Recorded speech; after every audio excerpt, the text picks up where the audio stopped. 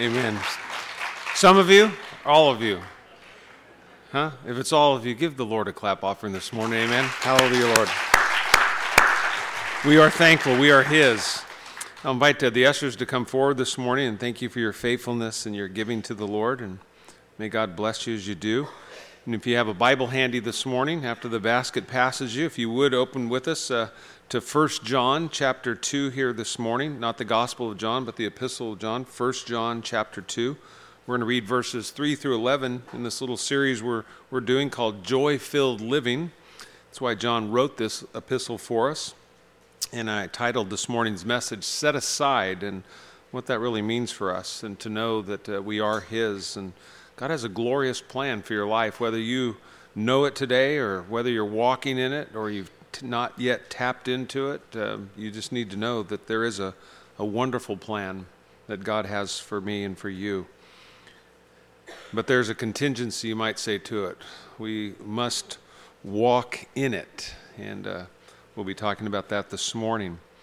So as you find that, your place there in 1 John chapter 2, I'll invite you to stand with me this morning. If you're here and you don't own a Bible, but you'd like one, all you have to do is raise your hand and let our ushers know, and they will give you a copy of the New King James Version. That's the translation that we use here at Calvary Chapel, or it's to say we use from the pulpit here. There's all kinds of translations that get used, and they say the best translation is the one that you'll read, and I would concur with that thought. I'm just a simple-minded person, and I need words that are simple, and the King James Version just doesn't do it for me. I like it, but I feel like I'm watching King Arthur when I'm reading it, so it's not how I speak, so I try as hard as I can to read it, but the New King James puts it in simple English that we can enjoy. We'll read this together, verses 3 through 11, and then take a moment here and pray.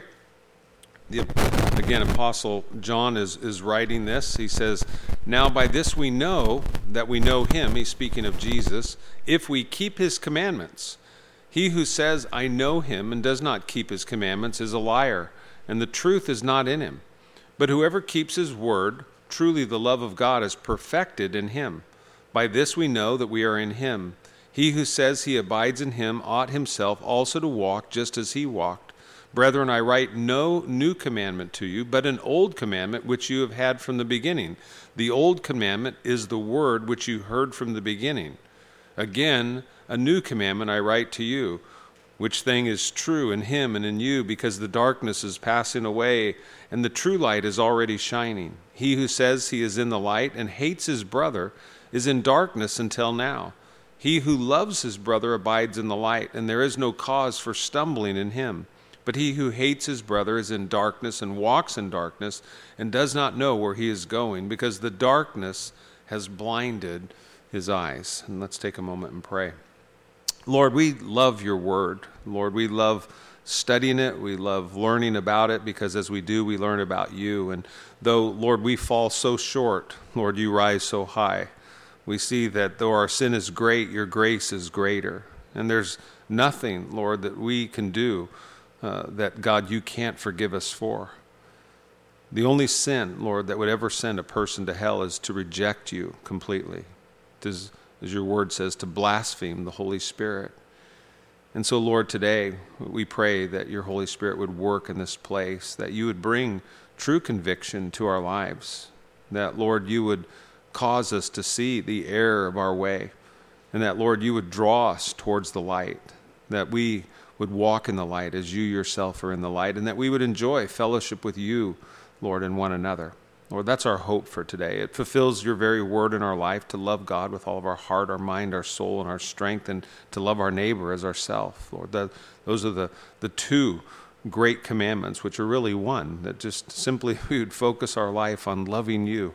Lord, everything else would fall into place. And so that's what we do today, Lord Jesus. We set our heart to loving you with our mind, asking you to change it, to transform it. We don't want to be conformed to the world any longer that's around us, but God, we want to be renewed in our mind by your Holy Spirit as we read your word. It's powerful, it's living, it's active, Lord. Cut away, Lord, those things in our life that aren't pleasing to us and to you. And Lord, replace them with more of you as we decrease today. God, may you increase in each of our lives, we pray. for the glory of God. We pray these things. And those of us who agreed said amen. Amen. You can be seated. You know, I love this book because to me it's so simplistic with regard to God's plan and his desire for our life. You know, we've been walking through this each week. You know, John says, I write these things to you. You know, I write this, I write. And he stresses 4 things, you know, that he writes. In chapter 1, he said, I write these things to you that your joy may be made full. That's really what he wants. He wants our joy in this life to be made full. And we're going to talk today about how we can specifically experience that joy. Another reason he says that he writes this epistle for us is that in chapter 2, verse 1, what we studied last week is that so that we may not sin. He said, I write these things to you, that you may not sin. And down there in verse 26 or so, he says, I write these things to you that you would know those who are seeking to deceive you, that in this world today, believe it or not, in churches, in pulpits, in religion, there are those that set out purposely to deceive people from having just a simple love relationship with God, to know that God loves his children and that he wants to have a relationship with each and every one of us. And then he says at the very end, the thing that most of us probably thoroughly enjoy about reading this epistle in chapter 4, John writes, he says, I write these things to you so that you may know, he wants us to know beyond a shadow of a doubt that we have eternal life. Because I don't know if you're like me, but, you know, have you ever blown it in life and questioned your salvation? You know, you don't have to raise your hand, but I will. I'll do it for you. You know, I have, you know, even after you become a believer, that you go, Lord, maybe I've messed up too much. Maybe there's no hope for me. And that's the lie that the enemy wants each and every one of us to believe, that there's no hope for us. But God wants us to know, as long as there's a heaven, as long as Jesus is on his throne in heaven, we have hope in this life. Amen. And if we have hope in this life, that there's nothing that's too difficult for us that we can't overcome. You know, the Bible makes very clear that we can do all things. It didn't say some things. We can do all things through Christ who strengthens us.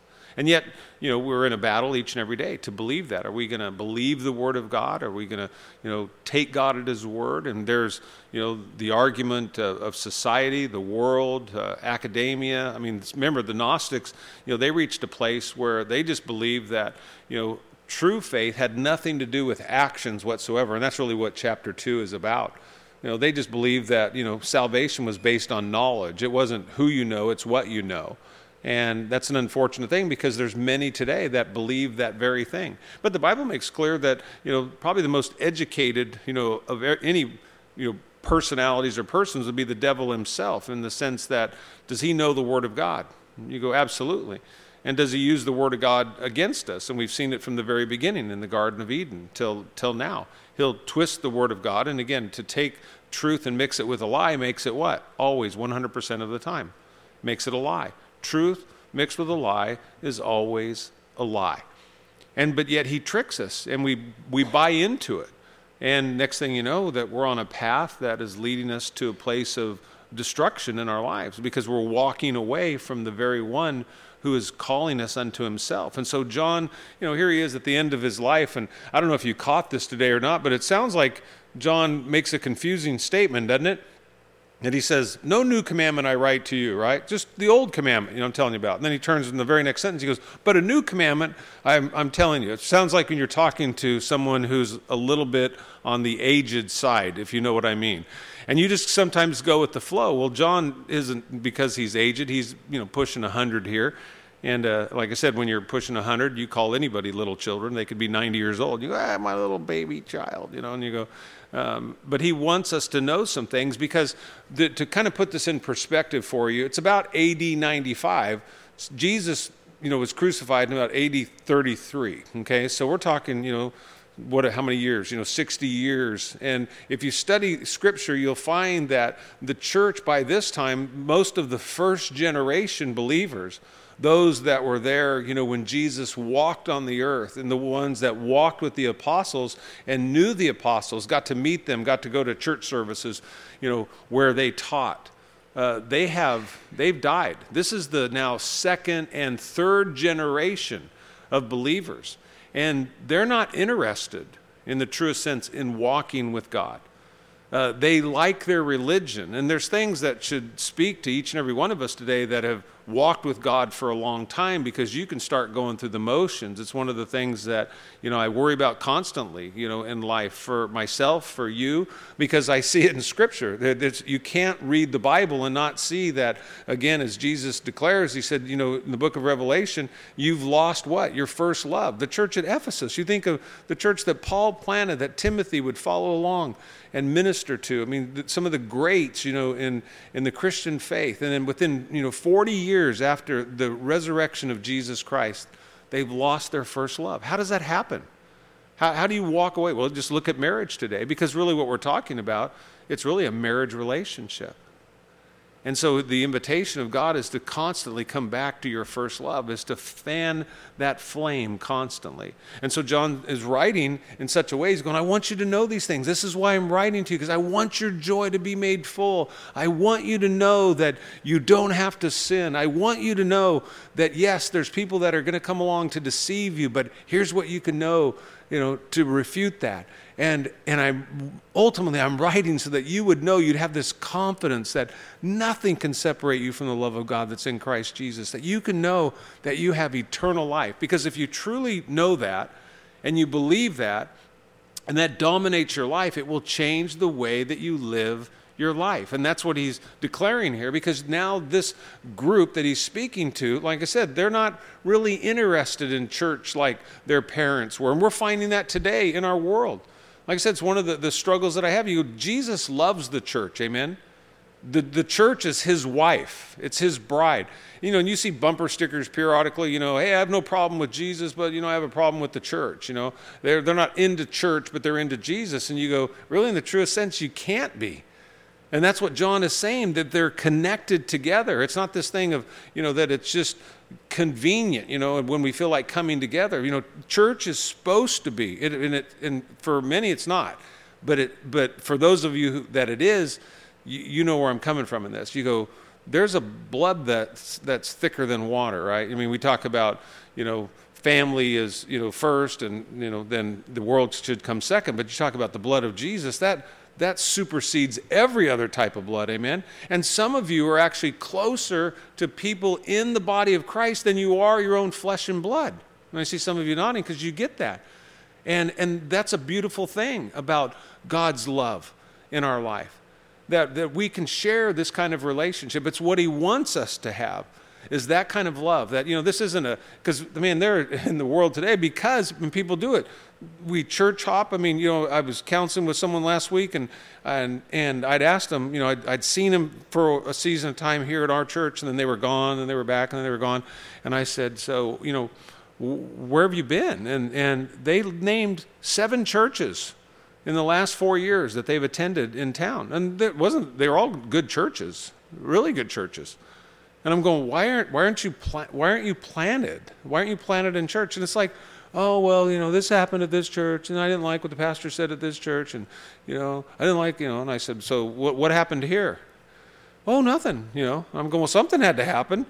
You just you have a home, and then all of a sudden, you just get up and walk away from it. And I guess that happens because it's really only one of the reasons that we biblically can get divorced, right? Adultery, or what? Abandonment. Somebody just literally walks away from the relationship. And so John, he's writing to us, and he's going, I want you to understand some things. There's a life that God has called us to. And there's a life that he wants you to enjoy. And so when it talks about the concept of joy here in particular, like I said, now it's not just what are the 4 major topics of it, but today I want you to think about when John says, I write these things to you so that your joy can be made full. Well, then he begins to explain it to us. And as you look at this, there in verse 7, in chapter 1, go back there and he says, but if we walk in the light as he is in the light, we have fellowship with one another, and the blood of Jesus Christ, his son, cleanses us from sin. So the invitation is to walk with God. We can experience joy-filled living as we walk in the light. Does that make sense to you?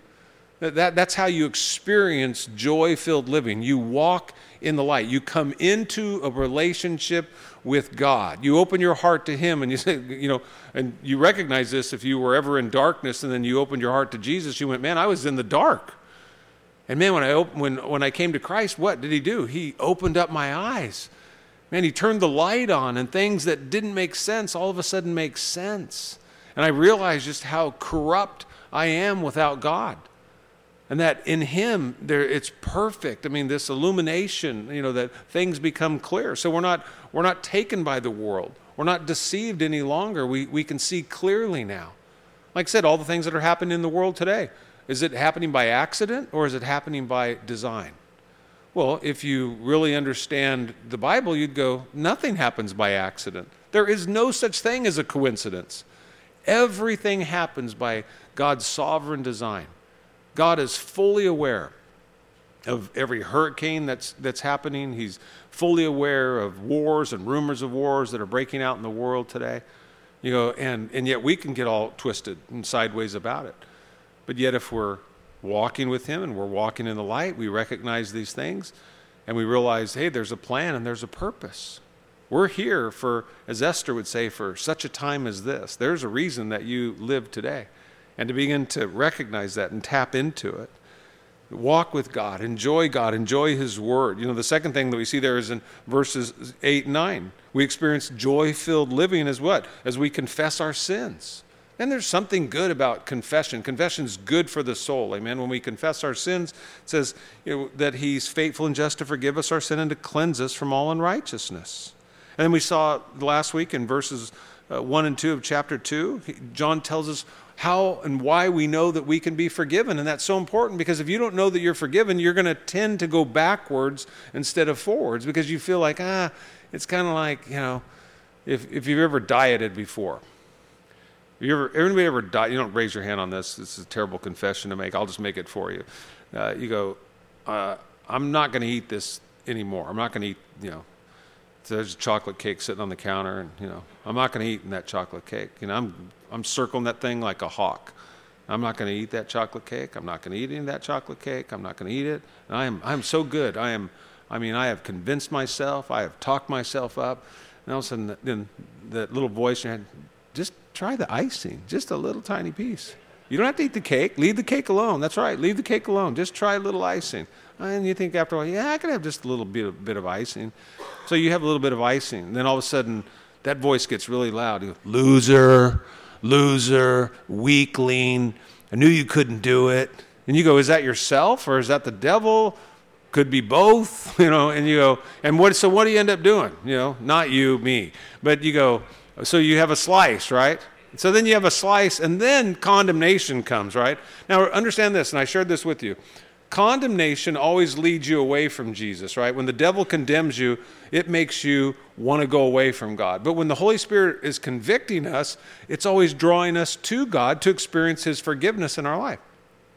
So the devil condemns us, and what do? So you have that one piece of cake, and then you go, the devil's favorite word, by the way, is tomorrow. Do you know that? It's always tomorrow. I'll start tomorrow. So then what do? You slam that whole cake. You got chocolate all over your face. You could have just enjoyed one slice, but you went way over the top. And you feel it afterwards, right? I mean, the guilt, the shame, there's no, and that can happen in anything. That's something, somewhat innocent in life and tasty at that. But so John says, he wants us to know that why we can be forgiven, as I shared this with you last week, because we have an advocate. We have an attorney. We have someone who defends us, some of us more than others, night and day. He's on retainer, and he's before the very throne of God. He's going, Dad, I got this. His Father is the judge. Jesus is the attorney, and he's saying, they're covered. It's paid in full. It's been paid in full by the blood of Jesus Christ. That's why then the second thing John says, so we can know that we're forgiven, is that word propitiation. Is that Jesus' death on the cross satisfied the wrath of God that was against me and against you, so that now God can look. Isn't this an amazing thing? That when God sees you, he sees you and me in perfect righteousness, as if you'd never sinned. Justified, that, again, theological word, justified, just as if I'd never sinned. And to be that clean. And I'm talking about you could have committed the worst possible sin known to man. And you go to God and you confess it and you truly repent of that sin. And you come back in 5 minutes and you go, hey, God, remember what I was just confessing to you? And God's going, what are you talking about? I'm looking at your record here and it's clean. It's perfect. There's nothing on it.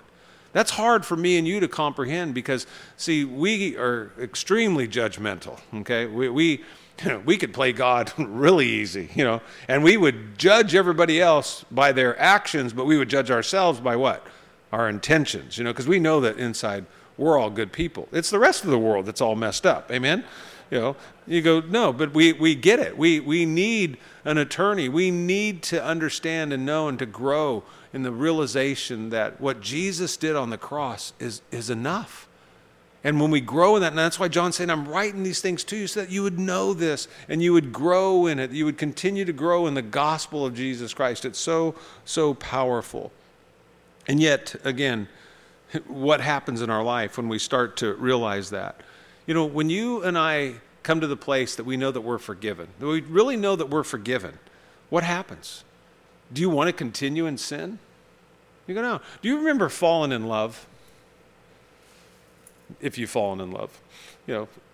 I remember when I met my wife, and I remember falling in love with her, because I think about this relationship because marriage is a portrait of our relationship with God. Marriage is the pinnacle of human relationship because it's really a reflection of the Trinity between the Father and the Son and the Holy Spirit and how we're to interact with one another.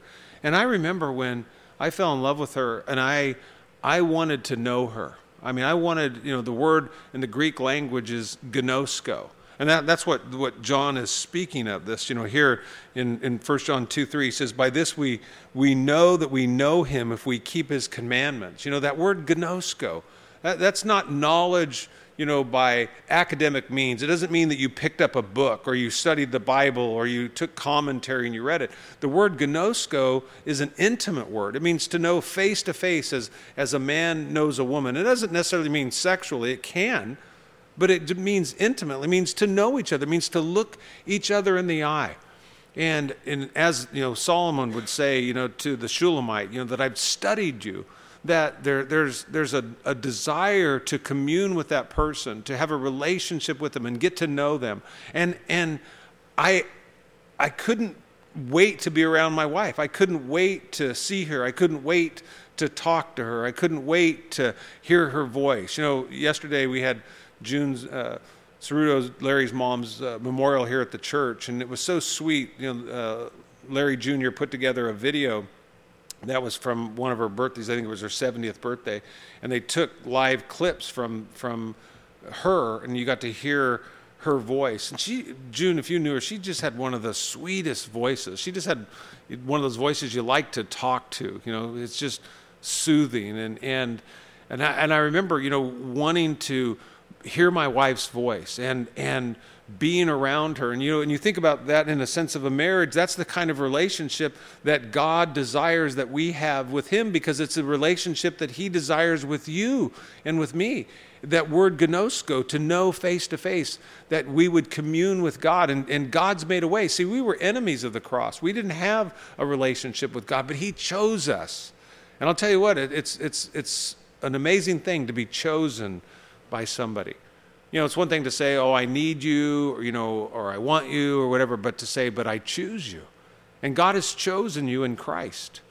He has a plan for your life. There's a purpose for your existence, a relationship that he wants to enjoy with you.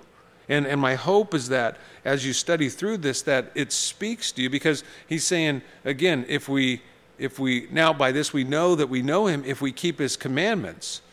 And like I said, I think of a husband and wife. 1 Corinthians 7:34 puts it like this: says, "There's a difference between a wife and a virgin. The unmarried woman cares about the things of the Lord, that she may be holy both in body and spirit. But she who is married cares about the things of the world and how she may please her husband." So again, that she wants to please her husband by doing what? Things that were pleasing to him. That she would study him just like he would study her. I love the fact that, I know all my wife's favorite things, colors, clothes, shoe size, everything. And I like knowing those things about her. And I like, when I go places, she dominates my thought process because she is in every single file in my mind when it comes to the decisions or the choices that I make in life. It was really funny. We were on vacation. We decided to walk the streets of San Luis Obispo. Looking back, it wasn't the smartest thing to do, but hindsight being 2020. But I said, hey, we've never walked all the streets of San Luis Obispo before. We always just kind of go to our favorite place. So why don't we, because we got time, we're going to be here all week, let's just start at one side of the downtown and we'll go through, all the shops. Well, there was a lot of shops. And there was a lot of shops that had stuff that my wife liked. And I was telling our staff, I said, we were blessed with this trip. It didn't cost us anything to where we stayed, but we spent more money than we went and rented a hotel. That's what happens when you don't have to spend any money. You have my wife, she collects $5 bills for some reason. Her aunt, I think somebody got her to do this, and every time we get a $5 bill, she'd put it away so we'd pay cash for everything when we go on vacation. So I'd be going through my wallet, and I'd be someplace, and I only have $5 in my wallet. And it was a $5, and it's gone. I'm like,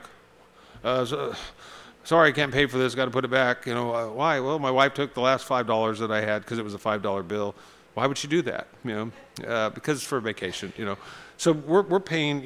And walking along all these streets. But I'm taking her to these places because I know. I go, hey, honey, there's a store over here. I saw it. You'll like it. There's a store over here. And sure enough, I was 100% right.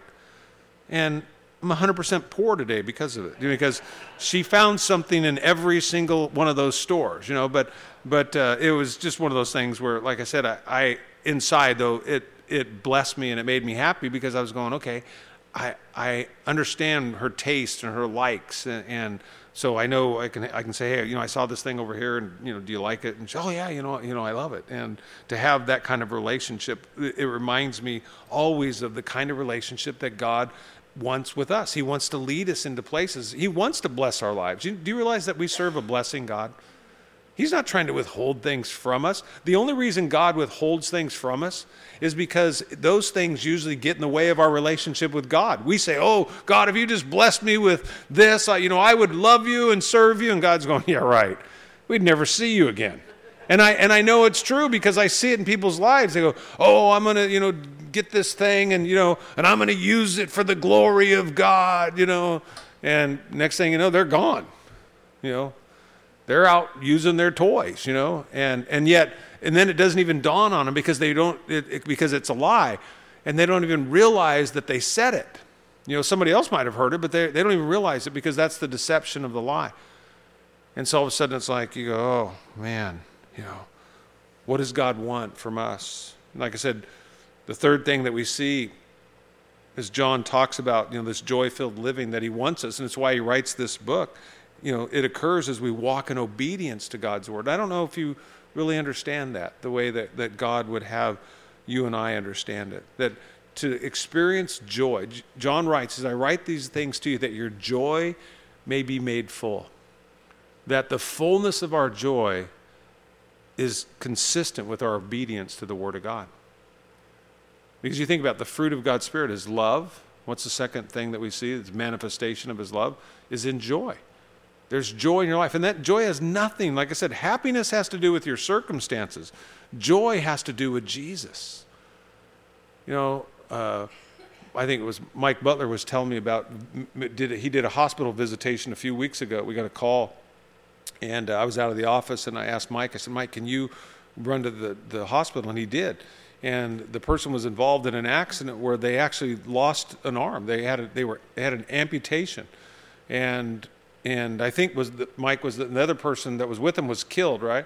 And a friend was killed in the accident, but this person was a believer. Mike said he walked in and he goes, and the guy was like worried about everybody else, and there was still a joy that, when I say worried, it was concern is a better word, that his thoughts were about other people. It wasn't, oh my gosh, what am I going to do now? My arm's gone. Mike said it was a humbling experience to see somebody that in the midst of tragedy could have joy like that. Because Jesus is immutable. He doesn't move. He's the same yesterday, today, and forever. He's not, subject to change without notice. And so we can have comfort in the fact that he is rock solid.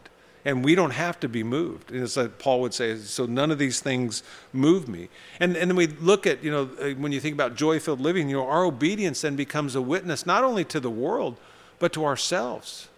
I mean, people recognize, that we have a problem in the church today. The church is called to influence the world, but unfortunately the world we can see is influencing the church because we're taking on the culture, the things that the world is into. If you just look at the church, you go, people look just in the church just like they do in the world, and it's not because we've determined to live holy and separate lives. And it's really the word I want you to think about today. Romans 12:1 and 2 says this, I beseech you therefore, brethren, by the mercies of God, that you present your bodies a living sacrifice, okay? Your whole body, not just your mind, not just your soul, but your body as well, okay? A living sacrifice, wholly acceptable to God, which is your reasonable service. Basically, when he says your reasonable service, he says, in light of what Jesus has done for you, it's the reasonable thing to do. I mean, it's just like it should be obvious, that because Jesus went to a cross and died for you and for me, we should want to live for him, amen? That's what Paul's saying. And he says, and don't be conformed to this world, but be transformed by the renewing of your mind, that you may prove what is that good and acceptable and perfect will of God. So what we're saying here is, we're going to begin to love what Jesus loves, and we're going to hate the things that God hates. Because it's no longer me going, oh, I think I'd like that. It's what would God like? And a lot of times, if you've been walking with God for a long time, that thought goes right out the window. But when you were a new believer, man, we were really cautious about that, right? I mean, we prayed about everything. It's like, Lord, is this what would you want me to do that to my body? Would you want me to put this on my body? Would you want me to put this in my body? Is this something that because that's that sensitivity that Jesus wants each and every one of us to have towards God. Where Jesus himself said, my food is to do what? The will of my Father who sent me. And Paul said, my life is no longer my own, but the life that I now live in the flesh, I live by faith in the Son of God who loved me and gave himself for me, is to have that kind of understanding and awareness. See, obedience in the sense doesn't make us Christians. It just simply proves that we are. Because we're not saved by works. See, it doesn't produce it in our life. It just simply proves it out. Selfless obedience. I think that's what marks Jesus' life. Compliance to the Word of God. As James would say, faith without works is what? It's dead, yeah. But he says in verse 4, it says, he who says, I know him and does not keep his commandments is a liar and the truth is not in him. What if John was here today and he said that from this pulpit? How do you think John would be received? If John, stood here today and he says to me and to you, he says, he who says, I know him and does not keep his commandments is a liar. Would you agree with him? I mean, this is the Apostle John. This isn't Pastor Mike saying, I could say, just if I stood up here and said, he who says, I know Jesus and doesn't keep his commandments, he's a liar. And everybody'd start going, oh, you're a liar, you're a liar, you're a liar, you're a liar. Lord, I'm surrounded by a bunch of liars. I'm not a liar. They are. I guess that just makes me a liar. It says, and the truth is not in him. The Gnostics are living proof that you can know everything and not be saved. Because they said they knew more than Jesus. And you go, wow, that's pretty profound. And yet, that word know is what? It's the word gnosko. It's speaking of intimate knowledge. Jesus in Luke 6:46, he says, but why do you call me Lord, Lord, and do not do the things which I say? See, the false teachers said, it's not what you do, it's what you believe that gets you to heaven. But you and I both know that it's not what you know, right? It's who you know that gets you into heaven. But the Gnostics twisted it around the other way. They go, the flesh is evil. It doesn't matter what you do with your body. So really it's just about worshiping God with your mind. And there's many in the church that believe that today, that it's just what you believe. But a belief that isn't practice is worthless. It's a worthless faith. It does nothing for you. Paul would write to Timothy in 2 Timothy 3:7. He says, the end times are going to be marked by this. People who are always learning but never able to come to the knowledge of truth. They just like to learn. They love, give me Greek words, tell me the Hebrew, the Aramaic, tell me this and this and this. You go, but, does it impact our life when we walk out of the doors of the church? Do we even remember what was said in a sermon? Do we go home and seek to look for opportunity to apply it? Because one day, like I said, we're going to stand before God. You're not going to stand before me. I'm not going to stand before you, but you're going to stand before the Lord. You go, that's why I said, do you, when you come to church, do you even bring a Bible? I mean, and people go, I just, I study on my own. Well, that in and of itself demonstrates a lack of respect for authority, God-given authority in your life. Because we are to what? We are to submit to the authorities, all kinds of authorities. To the police, when the police car is coming behind you and he's got his lights on, you pull over, right? You don't speed up and try to outrun him. And hopefully he's not after you. He's just wanting to get to, an event. You heed that. In government, same thing. In your employment, in marriage and family, we want our children to live, in cooperation with us. And so we understand hierarchy and structure. But to not do the things that you're being asked to do by those that are in authority is rebellion. And you can't Jesus your way out of it and say, well, I just do it on my own. You go, and so I remind you each week, I go, hey, bring your Bible. And some of you are obstinate. You're not bringing it. I don't care. It's just, it's not, I study at home. And I'm going, okay. But but sometimes it's not about even bringing it. What it's doing is revealing more of the attitude that's in you. Because your attitude will determine your altitude with God. And that's really the most important thing. Is he's going, man, I want you to be a student of the Word. I want you, like I said, the Holy Spirit's here and He's moving. And to capture those things. Because I know as I'm studying and as I'm reading and I'm laying in bed at night, there's times where, man, I'm thinking something. I go, I'll remember that in the morning, and I don't get up and write it down. And guess what? It's gone. It's gone. And it's so frustrating. I frustrate myself. And so to hopefully help you avoid that frustration, because I know whether you write it down or not, you're accountable. So it's more important that you get it, because I understand that, again, we're going to be judged by this book.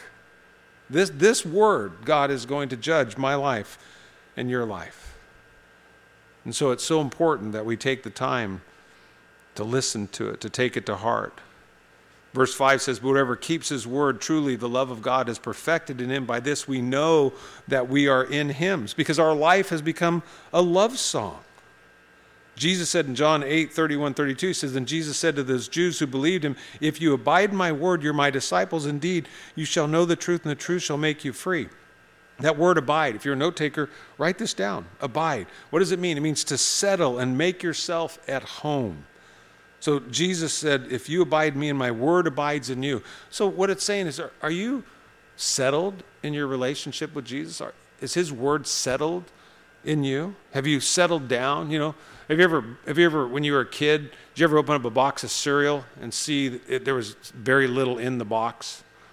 And then you looked on the box, says this box is sold by weight, not by volume. And you're going, wait, why did they put it in such a big box then? If it's only going to have 4 ounces, why did you put it in a big, humongous box and make me think that there was a lot of cereal in it? Because it wasn't there. And Jesus saying, is it settled?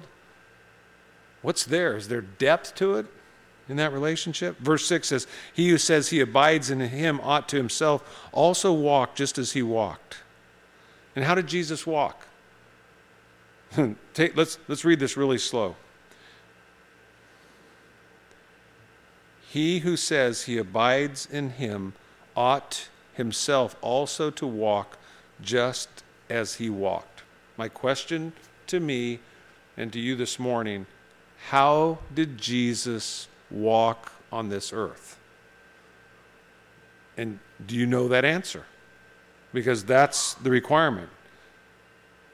Again, he who says that he abides, if you're saying, oh yeah, I'm settled in my relationship with God. In what area? Whatever you're up on, but are you settled completely? Jesus was perfect in every way, shape, and form, right? In his thoughts, in his words, in his deeds, his actions, his emotions, every fiber of his being was for the glory of God. And he says, he who abides, he who is settled in Jesus ought himself also to walk just as he walked. Jesus, I know we would say, walked in complete surrender, in humility. I mean, washing people's feet, serving, doing what nobody else would want to do. He never said, it's not my job. You know, how many times I've heard that? That's not my job. It's not my gift. It's not my calling. It's not my responsibility. Did you ever hear Jesus say that? And he says, we should walk like he walked. And you go, man, we could spend all day on this one, huh? Like I said, Jesus said in John 4:34, my food is to do the will of him who sent me to finish his work. And the Apostle Paul wrote in 1 Corinthians 10:33, just as I also please all men in all things, not seeking my own profit, but the profit of many, that they may be saved. So then John writes in verse 7, in what I was sharing with you, he says, brethren, I write no new commandment to you, but an old commandment which you've had from the beginning. The old commandment is the word which you heard from the beginning. It's not a new one. It's the old one. But it's done in a different way. So it isn't, in a sense, a new commandment. In the Old Testament, God said to do what? To love God with all your heart, mind, soul, and strength, right? And you didn't really have a picture other than the law. But in the New Testament, we have a new way. We have it in the person of Jesus Christ. We've got a model that we can follow. And that's the invitation in our life, is to come into relationship with him, to abide in him, to be settled in that relationship, gnosko, to know him. And then the ultimate thing, as we read this in verses 8 through 11, and then we'll close, he says, and again, a new commandment I write to you, which thing is true in him, in you, because the darkness is passing away and the true light is already shining. He who says he's in the light and hates his brother is in darkness until now. He who loves his brother abides in the light, and there is no cause for stumbling in him. But he who hates his brother is in darkness and walks in darkness and does not know where he's going, because the darkness has blinded his eyes. What he's saying is, it's obvious in the world people hate one another, don't they? I mean, all I have to do is turn on the television today. North Korea hates South Korea. North Korea hates the United States. Russia, they're not in a love relationship, with us. And I mean, just da-da-da-da-da. And he's going, that's how you used to react. That was the old you. The new you is what? Walks like Jesus walked. What did Jesus do towards his enemies? Jesus had enemies, and Jesus loved perfectly. But what did he do? He loved them. He loved them in spite of themselves. And you go, well, do we do that? So he's talking about, John here is talking about a lack of love in the body of Christ. Remember, his readers are second and third generation, like I told you. They didn't walk with Jesus. They didn't see him personally. They didn't see the apostles who had been touched by Jesus' life. They were seeing the disciples of the apostles. Again, second, third generation here. They didn't know that Jesus loves his bride, that he loves her so much that he did what? That he'd die for her, that he'd make sure that his bride's taken care of.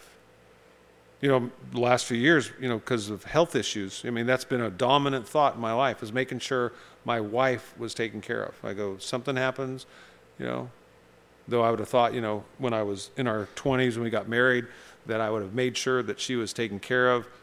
We had life insurance, and we've always laughed about it, because I've always said, hey, Lee, I'm better off dead than alive. I'm worth more dead than alive. So the only way that you're going to get the things, ultimately, if it was money, it would be, I have to die for you to get it. And if that's what it took, then that would be okay. And then she'd get mad at me. That is not what I want. And I go, I'm not saying that's what you want. I go, but, that's really, I just want to make sure that that's taken care of. You're not going to have to worry about, you don't have to worry about the house. You don't have to worry about cars. You don't have to worry about anything. You'll be taken care of. Just make sure that your new husband likes cycling, okay? Because that's the only thing I have to give him is my bike. And if he doesn't want it, please give it to Bill McClure. And that's really like in my, things. I only have one thing, I have a bike. So I said, give it to Bill and make sure that Bill gets my bike. But it's one of those things, when you love your bride, you want to make sure she's taken care of. Jesus wants to make sure you're taken care of. I shared that yesterday at June's memorial service. Jesus said, don't let your heart be troubled. You believe in God, believe in me also. For in my Father's house are many mansions. If it wasn't so, I would have told you. I go to prepare a place for you that you can be with me. Do you realize that Jesus loves you so much that he would rather die than live without you? And you know what? We would rather have people die than live with them. And you see the body of Christ today, and you see the hatred. I mean, we'd be lying through our teeth to say that it's not there, because it is there. And John, he's writing about it just 60 years after Jesus' resurrection. It's such a phony thing, because in public it's, but behind closed doors with that select few, man, that again, what does the Bible say? That Satan is the accuser of the brethren. Do you know this about them? You go, oh, man, dividing, being divisive. And so I ask you today, as we close, do you love the church? I remember John Corson said, someone said to him one time, he says, I love the church. And they said, well, of course, John, you love the church. You're the pastor of the church. And he said, no, I'm the pastor of the church because I love the church. There's a difference.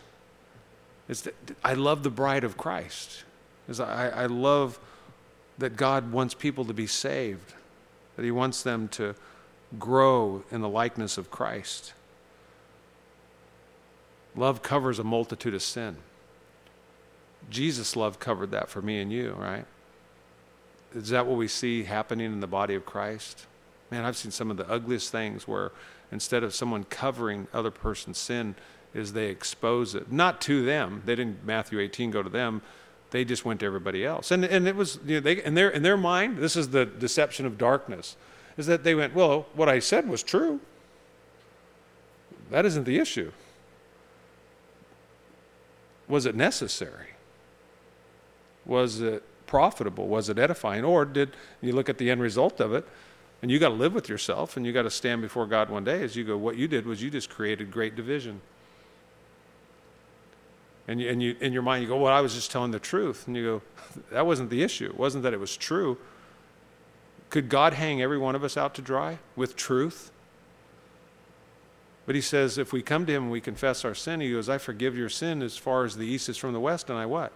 I remember it no more. Justified. So that's what happens is, see, if you haven't really grown in your relationship, I don't care how many years, you could work at a church. It doesn't make any difference. But if you've really grown in that understanding of who Jesus is and he set you free, and you understand that forgiveness, you go, man, who am I? It's easy to get the log out of my eye before I try to get the speck out of somebody else's eye, because I've been forgiven much. And as Jesus said, where much has been forgiven, much is required. And those who have been forgiven much love much. Those who have been forgiven little love little. So maybe we just need to recognize our sin more, that we'd be forgiven more. Because Christianity has a high standard. Would you agree? This is the highest of standards. And like I said, the children and the grandchildren of these first Christians, they didn't want to be different. So I want you to think of this as we close today.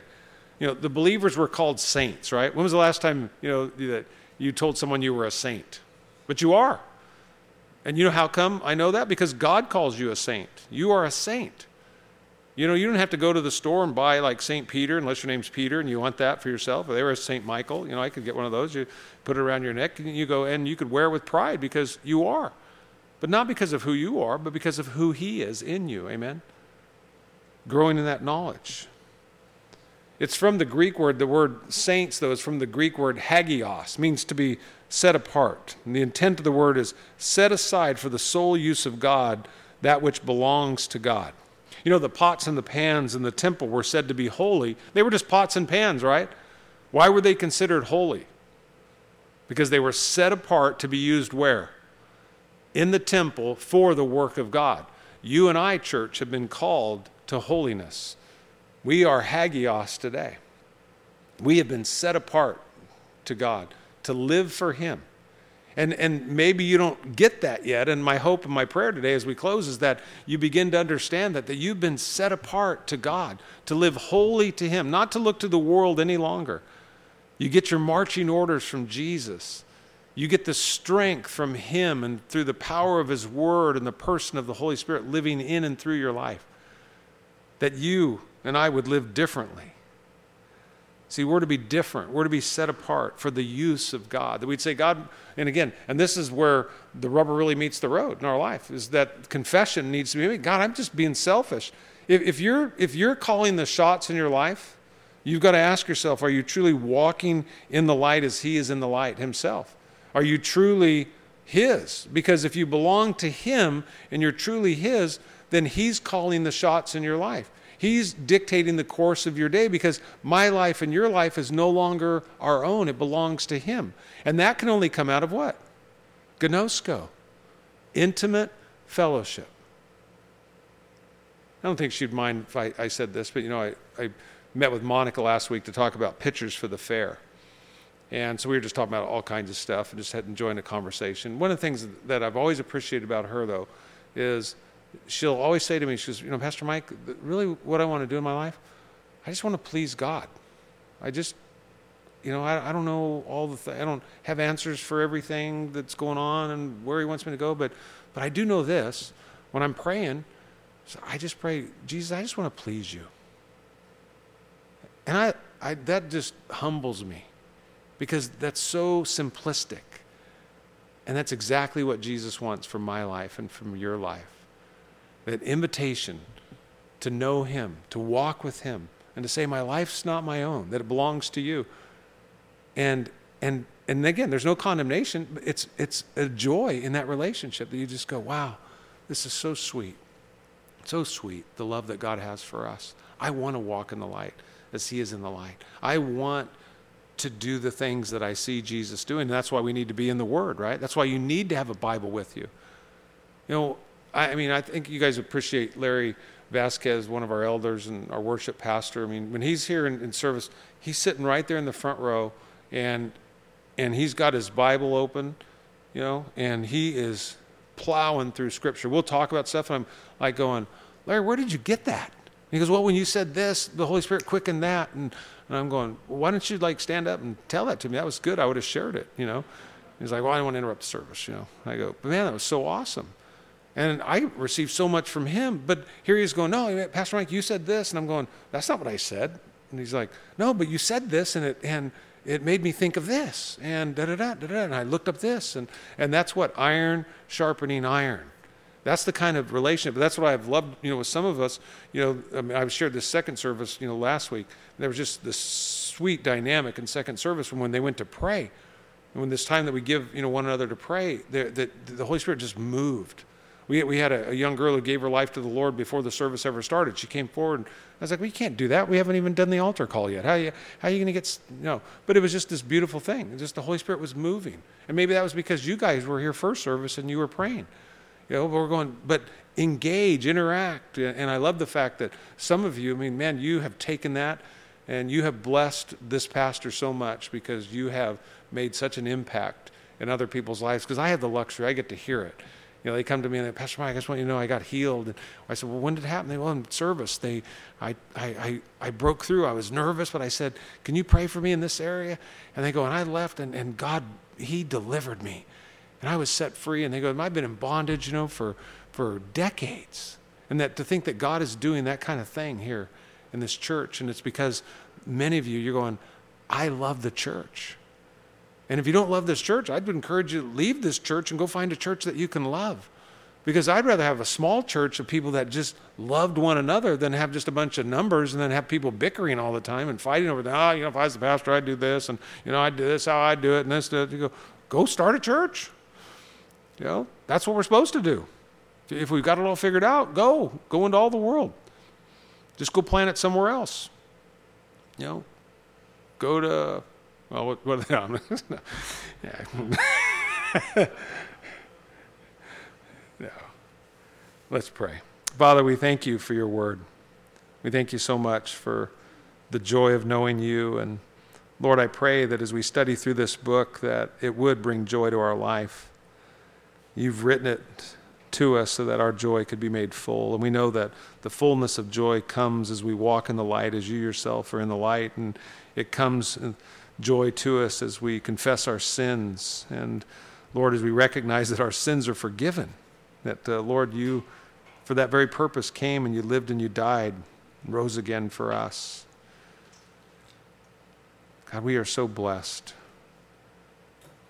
And that our joy can be made full as we simply walk in obedience to your revealed word. And so, Lord, make us students of your word. Help us to, when we open up the Bible, say, I'm just not trying to get a history lesson here, but Lord Jesus, I'm reading the Bible today looking for marching orders. I'm going to believe that what I read today, you want me to do. And I confess I can't do it on my own. I can't do it without you. And so, Lord Jesus, I'm asking you, fill me overflowing with your Spirit. Give me your strength so that I can bring you joy today, that I can make you happy by the way that I live my life. And not because I have to, but because I want to. I want my life to be a love song to you. I want my worship to say, Lord, thank you for saving me. Thank you for loving me. Lord, help me to live a life that's pleasing to you, that's reflected then, Lord, in loving people, the lost, the saved alike, allowing the life of Jesus to flow through our lives. For the glory of God, Lord, we pray these things today in the wonderful name of Jesus. Amen. Amen. Amen. Lord, blessed you're here this morning, and as we open up the Word this morning to 1 John chapter 2, I'll invite the ushers to come forward this morning as well, and we'll receive our morning's tithes and offerings and giving of all sorts, and that includes prayer requests and praise reports. And man, I have one of those, definitely an age problem I know now, because somebody will tell me, like, Pastor Mike, come up, they'll tell me 5 or 6 praise reports right before the service, and I'm wanting to tell you, and then I'm going, I know they told me. And then if I start telling them, I've actually combined, you ever combined like 3 blessings into one? And they're going, that's not how it happened. So I'm afraid to even tell you. I just want you to know, though, there's so many awesome things that God is doing in and through your lives as you pray for one another and minister to one another. I want to just say a great big thank you again to our church, for what you did yesterday for the Vasquez family. There's really no words that can capture, I know, the depth of their love and appreciation when you're going through a hurt like that, the loss of a loved one, to just simply be cared for, because you can't remember. I mean, you just know that you're in this fog and you're in a place you don't want to be, but you're just surrounded by people who are just saying, I love you and I care about you and I want to take care of you, and that meant so much to them. And so thank you for those of you that you could be there, and those of you that prepared food, and those that came and served, and not just served them, but served our church and set up and clean up. And it's like every time I'm here, you're here. And it's very humbling to have a congregation as loving as you are. And I just thank the Lord for you. You can give the Lord a clap offering. He's so worthy of praise. I love when Jason sends these little video clips, because he's in tune with the things that I want to try to communicate, and I really appreciate that. Just like I do, I love our worship team. I love how they pray, and this week was really special. I mean, Matthew would never toot his own horn, but I'll toot it for him, because Larry was tooting it to me last night, telling me, here's Larry was going to be here today and then take off and go do the graveside service down in Riverside tomorrow. But Matthew, went to him and just said, hey, Larry, let us take it for you, and let us serve you. And that meant so much, to Larry. I know you can clap again if you want to. Hey, don't let me stop you from praising, okay? As the last thing I want to do is stop you from praising. But like I said, we're just blessed with so many of you that so openly just love to show his love to other people, and to be Jesus' hands and his feet, and especially in those painful moments. It's easy when life is victorious, but when you're dealing with hurts and pains, it takes special people to be there, and I'm just blessed. We just have a lot of special people. The writer of Hebrews, before we even get into this morning, I just wanted to share a couple things that, like I said, when Jason picked that little video clip, that, I am his. And I know that's John's heart. John wants us to know that we're his. Remember, I've shared with you, there's kind of 4 things that he was really grasping at and wanting to minister to us when he wrote this epistle. And many believe that the epistles of John were actually the last books of the Bible that were written. More so, some believe that it used to be Revelation, but that he actually wrote John, the Gospel, then he wrote Revelation, then the epistles. But we know this, it's somewhere around 100 AD. Remember, John was one of the pastors there in the church at Ephesus. And there's, with Gnosticism, and like I said, the Gnostics were those that believed that, Jesus didn't come in the flesh, but that really he was here in the spirit, and what that ultimately meant, and without going into all the details again, of it, is that, what we do is we worship God intellectually. It's all about knowledge, and the people that know the most, are blessed the most. And, you've heard me say this from the pulpit many times with regard to heaven. It's not what you know, amen, it's who you know, right? And that's so true. But the Gnostics believe that the way to heaven and enlightenment was knowledge. And John talks about knowledge, but it's not the knowledge that they're thinking of. And so what we have here, John, like I said, is the last and the oldest living apostle. It's about AD 100. It's important that, we get this. Remember, Jesus was crucified in AD 33 and resurrected and is at the right hand of the Father in heaven. And yet we see in the book of Revelation that, remember, when Jesus walks through the churches there in Asia Minor, and he says something about in chapter 2, I think it's verse 4 in Revelation, he talks about, he says, "But I have this against you," against the church at Ephesus. He said, You've lost your first love. And so it's important that you understand when John's writing these things to us, and he's writing them to the second, you might say, and third generation of believers. They didn't know Jesus personally. They hadn't ever met him. They didn't walk with him. Matter of fact, they didn't even know the apostles apart from John. They hadn't walked with him. So they were getting their faith, from the, like I said, second and third generation. And they had come to the conclusion, because of the desire of the Gnostics to really push this agenda that it was all about knowledge, that they didn't want the same kind of relationship with God that you might say that their parents had. And there's a natural thing that happens. I see that, generation to generation. Like, we know a better way. And, just like within the Roman Empire, the problem that the church faced and what it suffered from wasn't persecution. And it's important that we understand this as we begin today. It wasn't persecution from the outside. It was, in the sense, it was the corruption of the heart of those inside the church. Because it wasn't like somebody came and destroyed the church. It was destroyed from within, and it was destroyed because they tried to change it. Instead of taking God at his word and saying, "Lord, you said it, that settles it, and therefore, like the bumper sticker, I believe it." Well, this generation all of a sudden was going, "Well, we don't believe that." We start picking and choosing the things that we believe about Scripture, and that's a very dangerous thing. And unfortunately, I know there's people in this church that do the same thing. I'll talk with some of you, and you go, "Well, I don't really believe that, but I believe this." We like the parts about salvation by grace, but we don't like personal responsibility, right? It's like, somebody else be Jesus, in this. And so as John was writing, remember, he gave us 4 basic reasons. He said, I write these things. He's always using that word, the phrase, I write these things, or I write to you, little children. He said, I write these things that your joy may be made full, there in chapter 1. In chapter 2, he said, I write these things to you that you may not sin. That's what we talked about last week, right? Then later on, in chapter 2, he says, I write these things to you that you would recognize those who are trying to deceive you, the Gnostics, those that would come along and say, hey, Jesus didn't really come in the flesh, that you don't have to be obedient in the flesh. You can just do whatever you feel like, as long as you believe, that's what's important. And then lastly, he wrote this work, this epistle, and it's real important for all of us, is he said, I write these things to you that you may know that you have eternal life. In the name, and there's only one name under heaven by which men must be saved. In the name of who? Jesus, yeah. And so John's going, I'm writing these things to you. And so this morning, as we're studying this, I want you to understand that now what he does is he goes back and forth like a good teacher. He's redundant. I'm going to tell you what I'm going to tell you, and then I'm going to tell you, and then I'm going to tell you what I told you.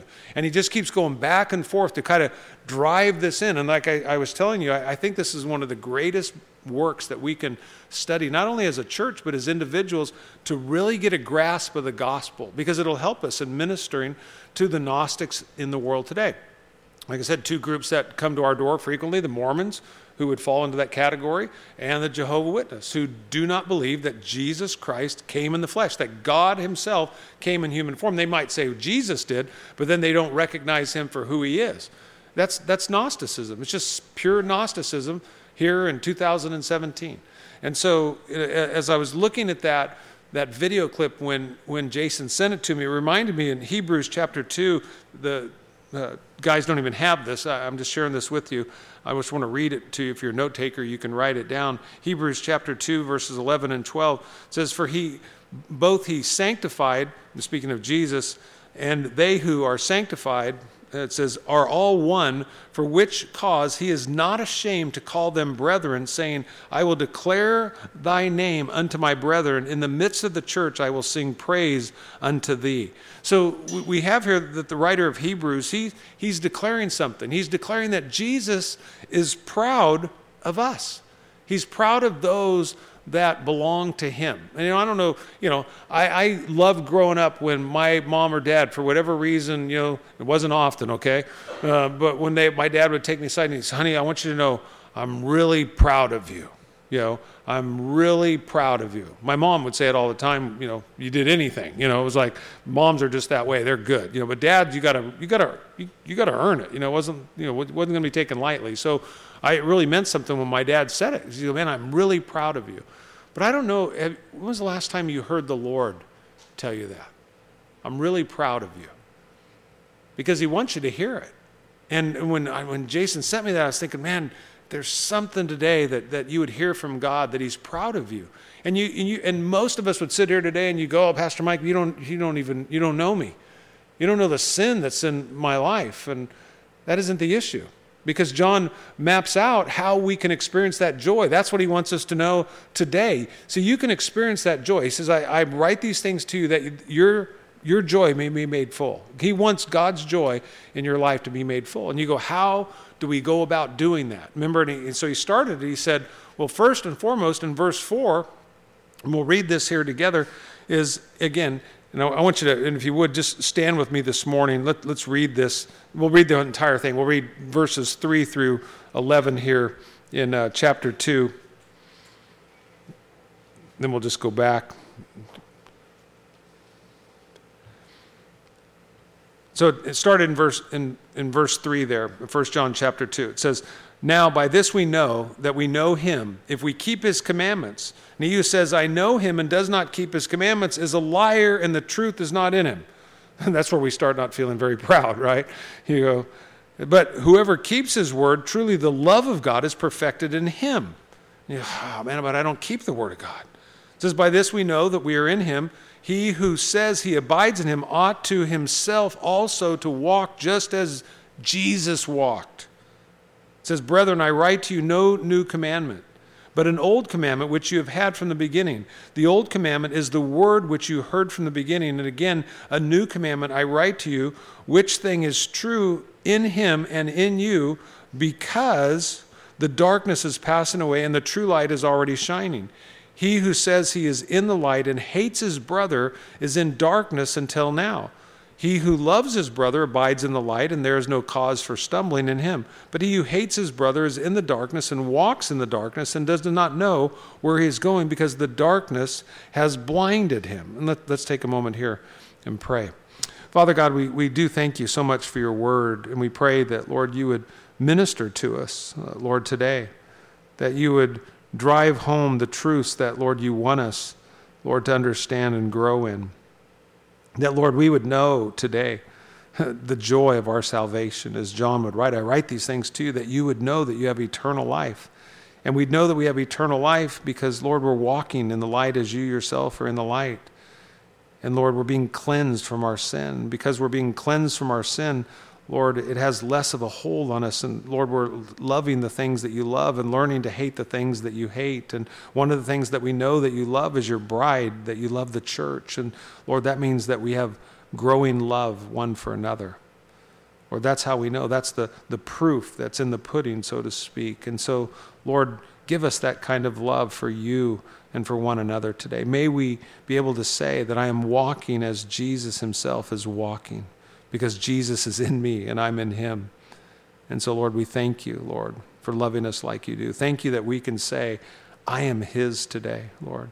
And thank you that, Lord, we don't need to be ashamed because, Lord, as you've declared in your word, that you're not ashamed of us, Lord. You're proud, Lord, to call us your own. Lord, may we grow in that understanding. May we see ourselves, Lord, the way that you see us today because, Lord, that will change everything. And so, Lord, we give you today. We give you our lives afresh and pray that, Lord, we would not be conformed to this world any longer, but, Lord, even today, we'd be transformed by the renewing of our mind. And we ask all this in Jesus' name. And again, all those who agreed said amen. Amen. You can be seated. So like I said in that video clip, and as I was looking at this morning, so Jesus sees us, you could say, potentially, right? He doesn't see you in your present flaws and all the, hiccups and all the, little idiosyncrasies of our lives. He sees us perfectly today. And that's important that, that we understand that. He sees us prophetically, right?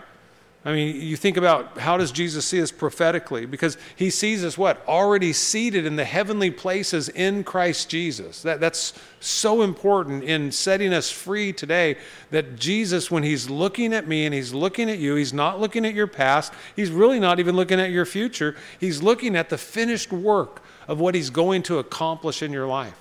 And with that, then that should bring you joy because he who began a good work is what? I tell you all the time, he's faithful to complete that work. He started it. If you will allow him, he will complete that work in us. So we can say that he sees us prophetically, but he also sees us, like I said, positionally. And how does he see us positionally? He sees us, we're robed in his righteousness. I mean, think about that today.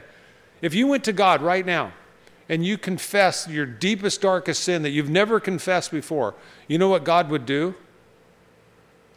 He'd go, no, what would he do? He told us in chapter 1, if we confess our sin, what does he say that he'll do? If we confess our sin, he is faithful and he's just to do what? To forgive us our sin and to do what? To cleanse us from all unrighteousness. So here's the thing. If you and I confessed our deepest, darkest sin today, and 5 minutes later we go back to God and we go, God, I wanted to talk to you some more about the sin I just confessed to you. He'd be going, what sin? What sin are you talking about? Because the psalmist declared, as far as the east is from the west, he's forgiven us our sin, and he what? He remembers it no more. See, our problem is we know how we think, even as Christians, right? We know how we treat people. We know, in the truest sense, we are so harsh. We judge other people because we judge them by what?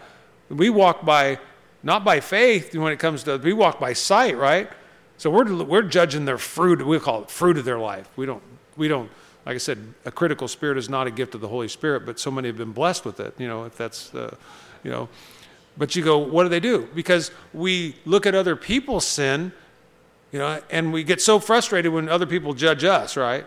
So wrong because when I look at you, I judge you according to your actions. But when I judge myself, and you judge yourself by what? Our intentions. See, I know my heart is good, and you can't see it. But my heart isn't good. If I could show it to you, I got pictures of it. It's not good. It's bad.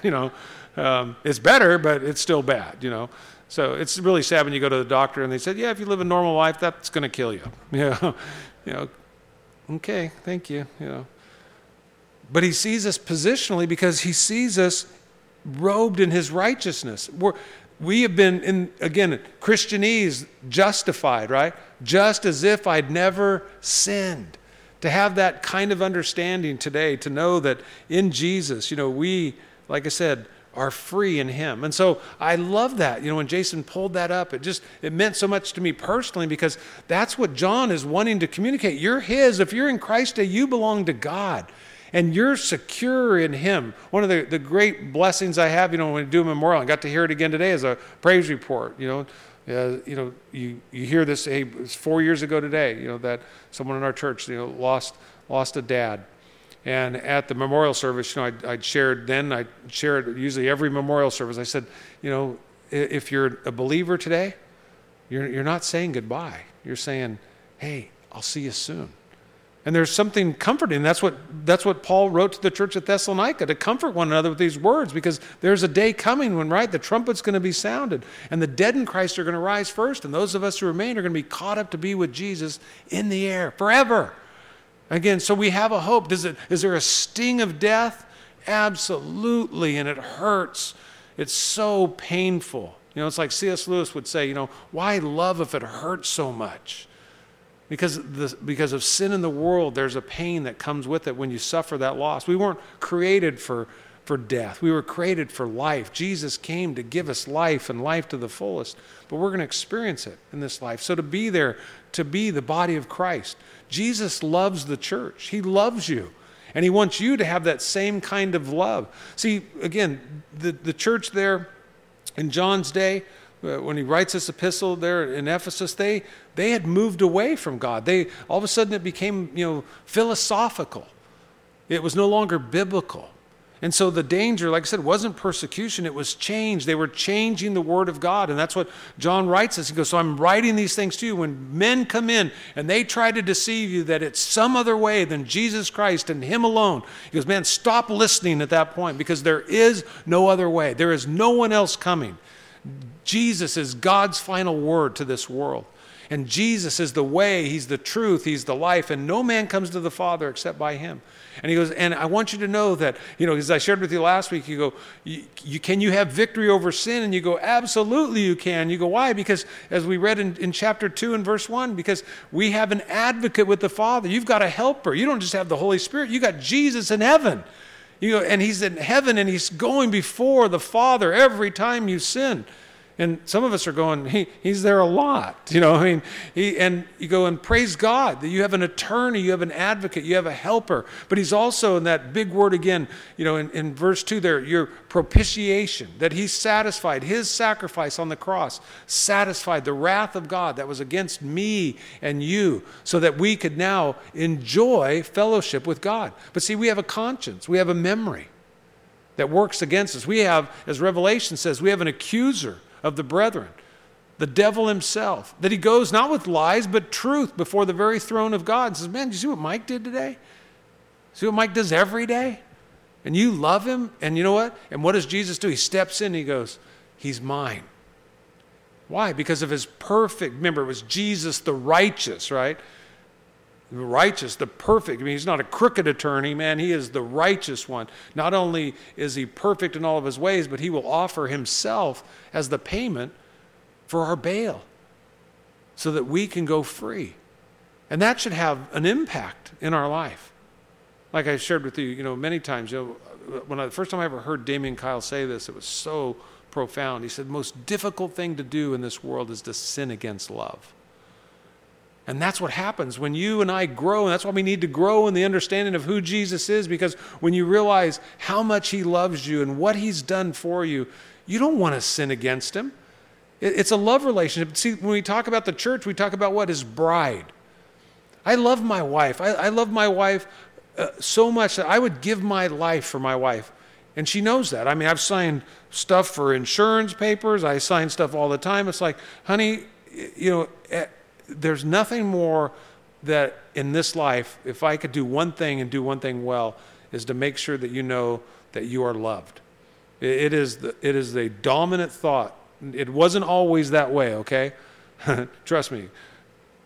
It's like divorce, like Billy Graham, wasn't ever an option in our life, but murder was. It was like, no, we'll never get divorced. I might kill him, but I'll never divorce him.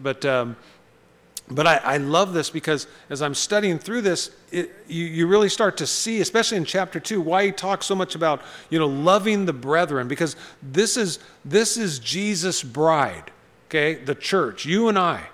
And he wants us to have such a love that the world would look at us and they'd go, I want that. It's just like if you're a married couple and you see a happily married couple that really loves and serves one another, single, married alike, you go, I want a marriage like that. I want a relationship like that. Well, the world should be looking at the church, the bride of Jesus, and going, I want what they've got. And they can have what you and I have, because God's not willing that any would perish, but that all would come to repentance. That they too could look today and go, I am his. that you would have this confidence that God chose you. I mean, it's one thing to be wanted, right? Another thing to be needed. But man, to be chosen? I mean, to think about that. Have you thought long on that you were chosen by God? You were chosen. You're here today. You are saved in the body of Christ today, not because you first loved him, but because he first loved you and he chose you. And that should be overwhelming to us. And so John, he's writing these things. He says, I write this so that your joy may be made full. And you go, what is the joy? How can we experience that joy? And he tells us there in verse 4, he says, he says that you would walk in the light as he himself is in the light, right? So you have this invitation to come into relationship with God. If you want joy in your life, I've shared this with you, hopefully you never get tired of it, is joy is found in Jesus, right? Happiness is in your happenings. Get a new car, get a new truck, get a new whatever, and you'll be happy for a little bit, right? But it's going to pass away. And then you got to get the new, and that's the way of the world. So the world does experience happiness, but it's at a price. But Jesus paid the price for our joy. Mike Butler was telling me about a guy a couple weeks ago. I was out of pocket and couldn't be in two places at one time. And I said, Mike, can you go to the hospital for me? There's a family there that's in need. A guy was in a car accident. So Mike went up there.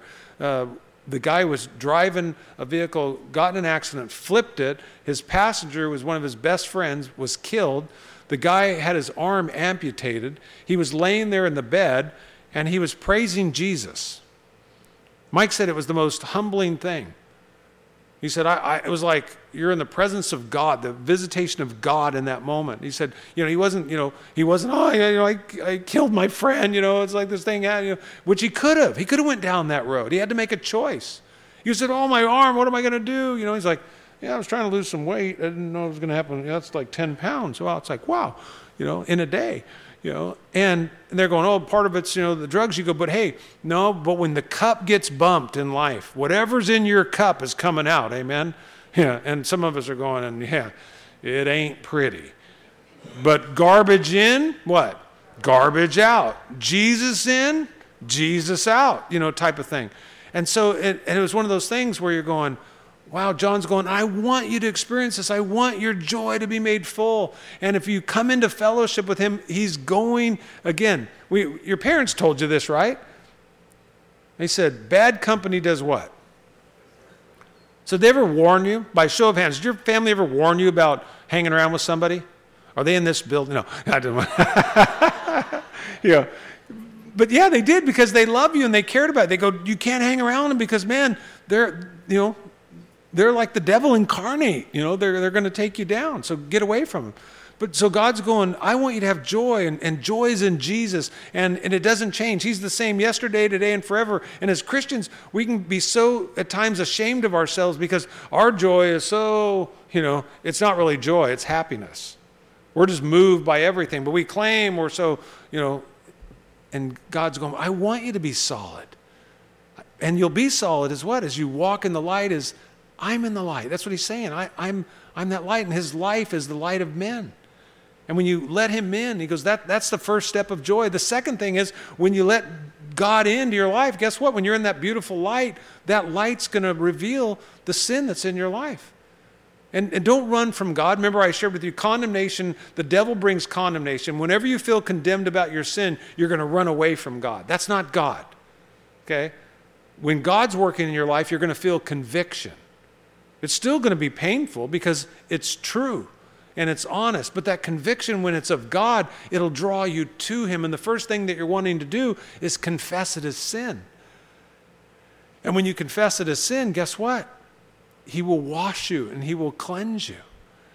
And you go, and how do we know that? And you go, because we went to chapter 2 last week and he told us, and he said, because you have an advocate with the Father. You've got an attorney. And he's your propitiation. He not only got you off, he paid the fine.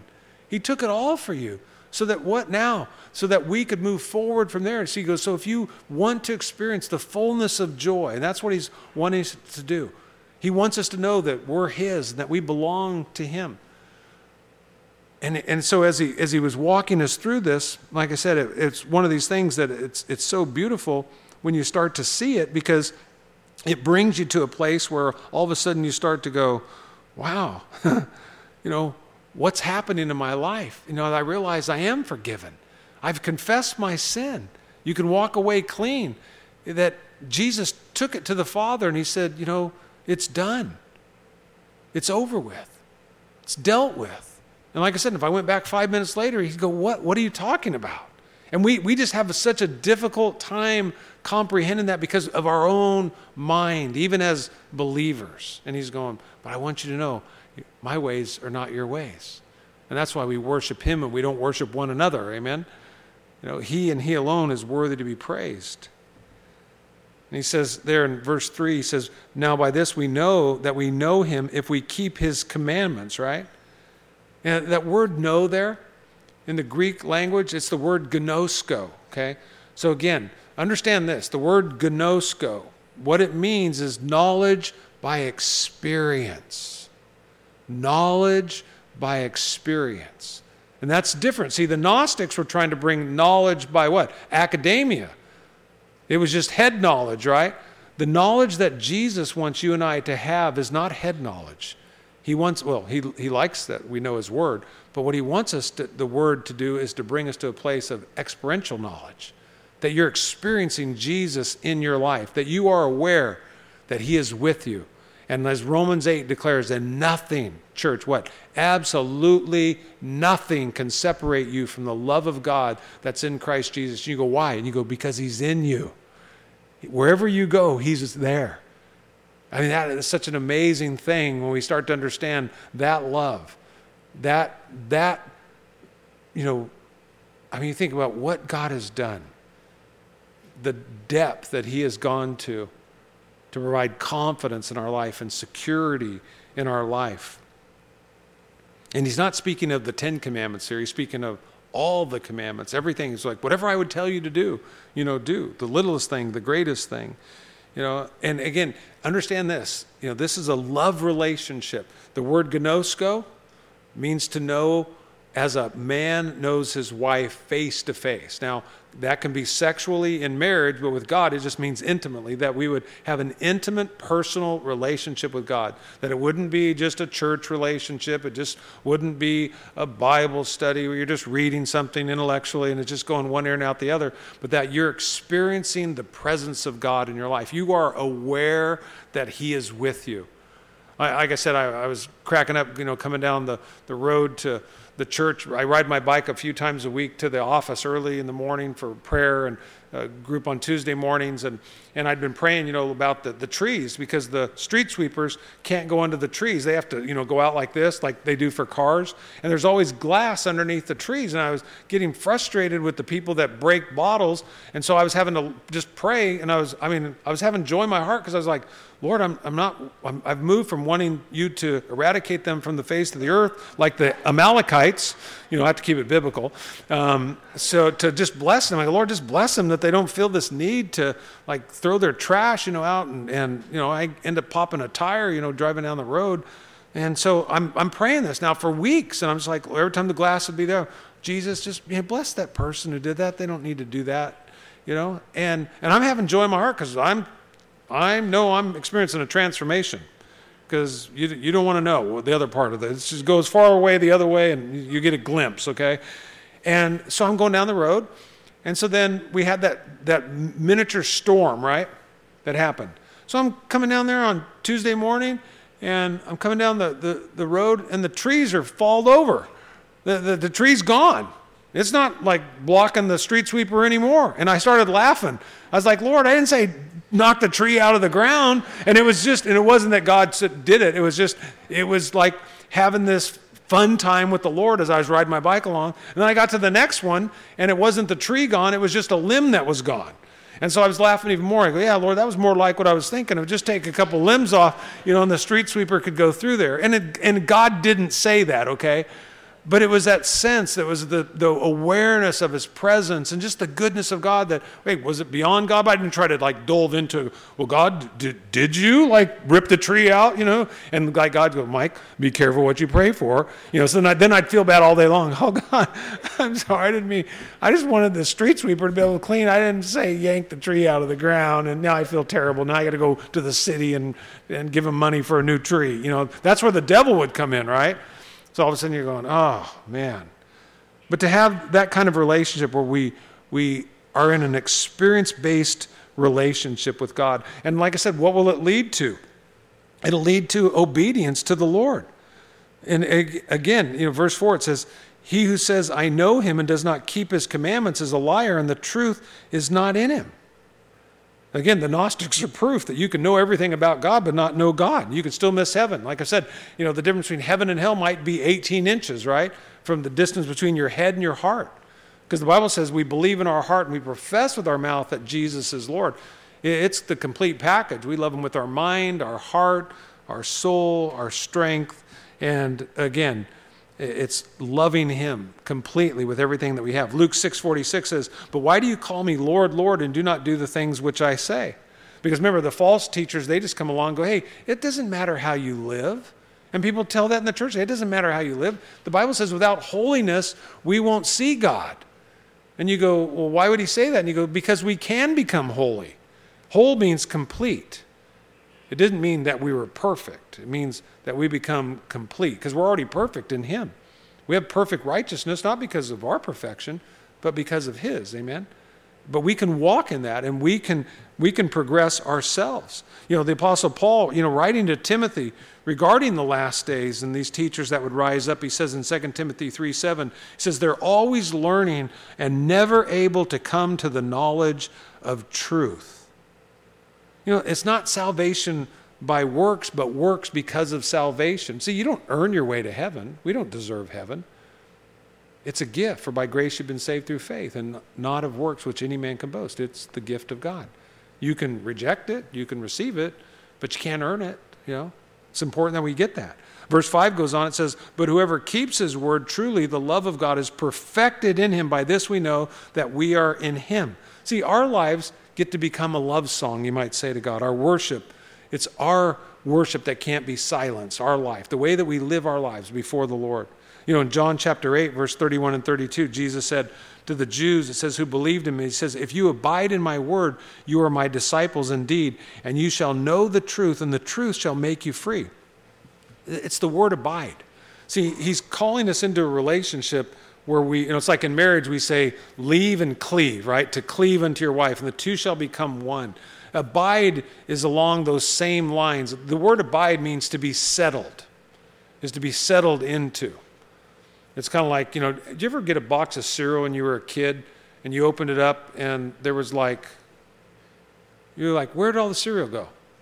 And you were the first person that opened it because you looked on the box and it says, this box is sold by what? Weight, not by volume, right? But as a kid, you're looking at volume, right? Because you're looking at the box. You're going, oh man, this Captain Crunch is a big box. Because they were the first guys that did it, and I still have issues with that. And, but you open it up and it was just a little bit of Captain Crunch in the thing. And so you think about, what it means abide. It means settled. It's shaken down. It's settled in. It's not going to be moved. Are you settled in your relationship with God today? That's what it means to abide. And Jesus says, if you're settled with me, he said, if you abide in me and my word abides in you, he says, ask whatever you desire and it'll be given unto you. Because it's settled. It's not, oh, God, if you do this for me, that's people, they make deals with God, right? God, if you would do this, then I'll do this. Oh, yeah. Man, how quick that comes to pass and it goes. But it's a great question to ask ourselves today. Is my relationship with Jesus really settled? What would it take for you to walk away? And usually it's not pain that causes people to walk away. It's pleasure. I was sharing this, on Wednesday night. When we're poor, we're in a place of, we're desperate, right? So we're going, God, I can't do this without you. I need you, I'll die, I'll starve without you. But man, when you have a lot, and it's an amazing thing. That's why the Bible speaks so much about wealth, because it says it's easier for what? For a camel to go through the eye of a needle than it is for a rich man to enter the kingdom of heaven. And you go, why? And you go, because you don't recognize your need. So when you see people with wealth who love Jesus, there really is no greater statement to make, because what they're saying is, Jesus, I love you with everything that I have. And there's nothing that I really want more than you. And so when I have stuff, it's just stuff. And I give and we do because that's not what is the measuring stick of my relationship. Like I said, Ron Blue is a financial planner, said it best years ago. He said, my wife and I, we measure the success of our year by not how much money we make, but by how much money we give away. That's the true measure of grace living. It's not what we get, but it's what we give. Well, it's the same thing for our lives. It's that, we're not going to outgive God, but it's giving God our life, giving him control. Again, being able to say, as verse 6 says, he who says he abides in him, look at this verse. This is so profound. It says, he who says he abides in him ought himself also to walk just as he walked. What is that saying? He who says he abides in him ought himself also to walk just as he walked. So we should be going back and reading the gospel accounts, right? And going, how did Jesus walk when he was on the earth? However he walked, that's what we should be wanting to do too, right? And that was the problem that the church was facing, because Jesus said, Matthew 24, he tells us that, again, if we're walking like he walked in this world, he says, people are going to hate you. He said, they hated me before they hated you, but they're going to hate you, okay? It's inevitable.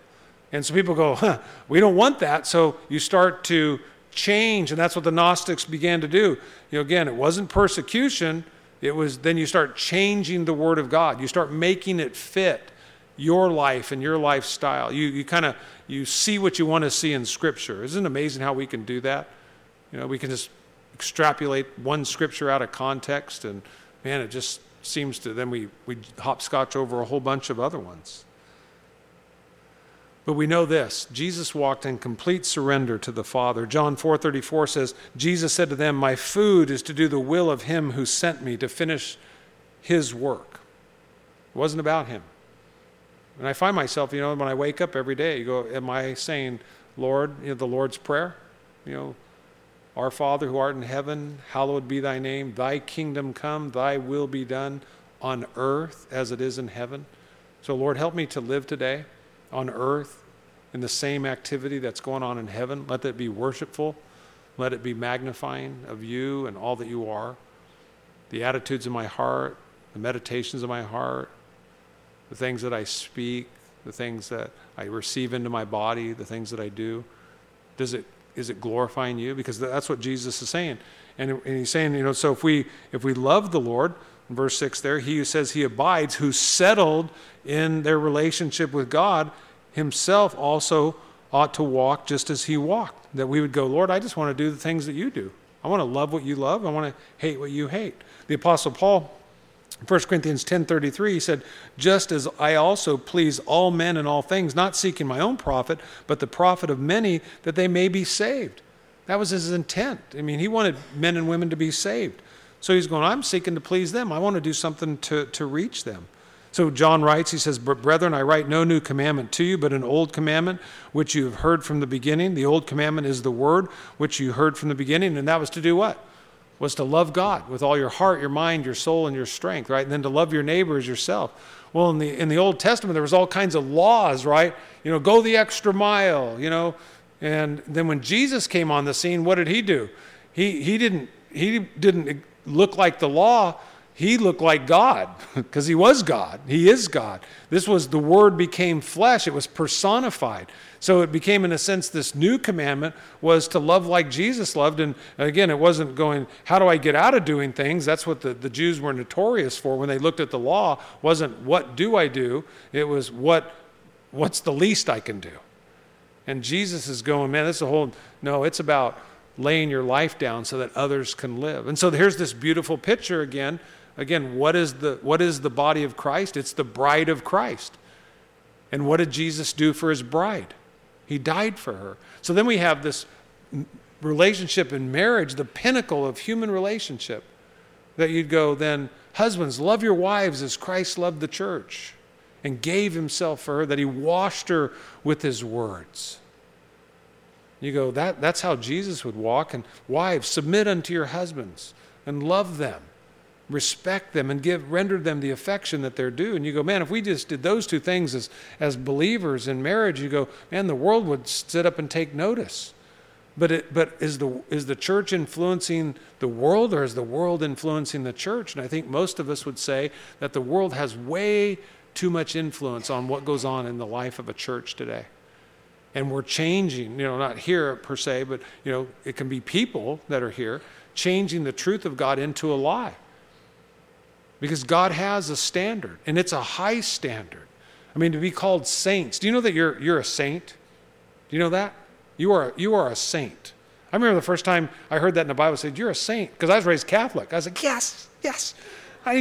And I could now wear my Saint Michael, and it was like I could wear that, and I could be a saint. I just didn't have to go through all the stuff that they had to go through in the Catholic Church, because God said I was a saint.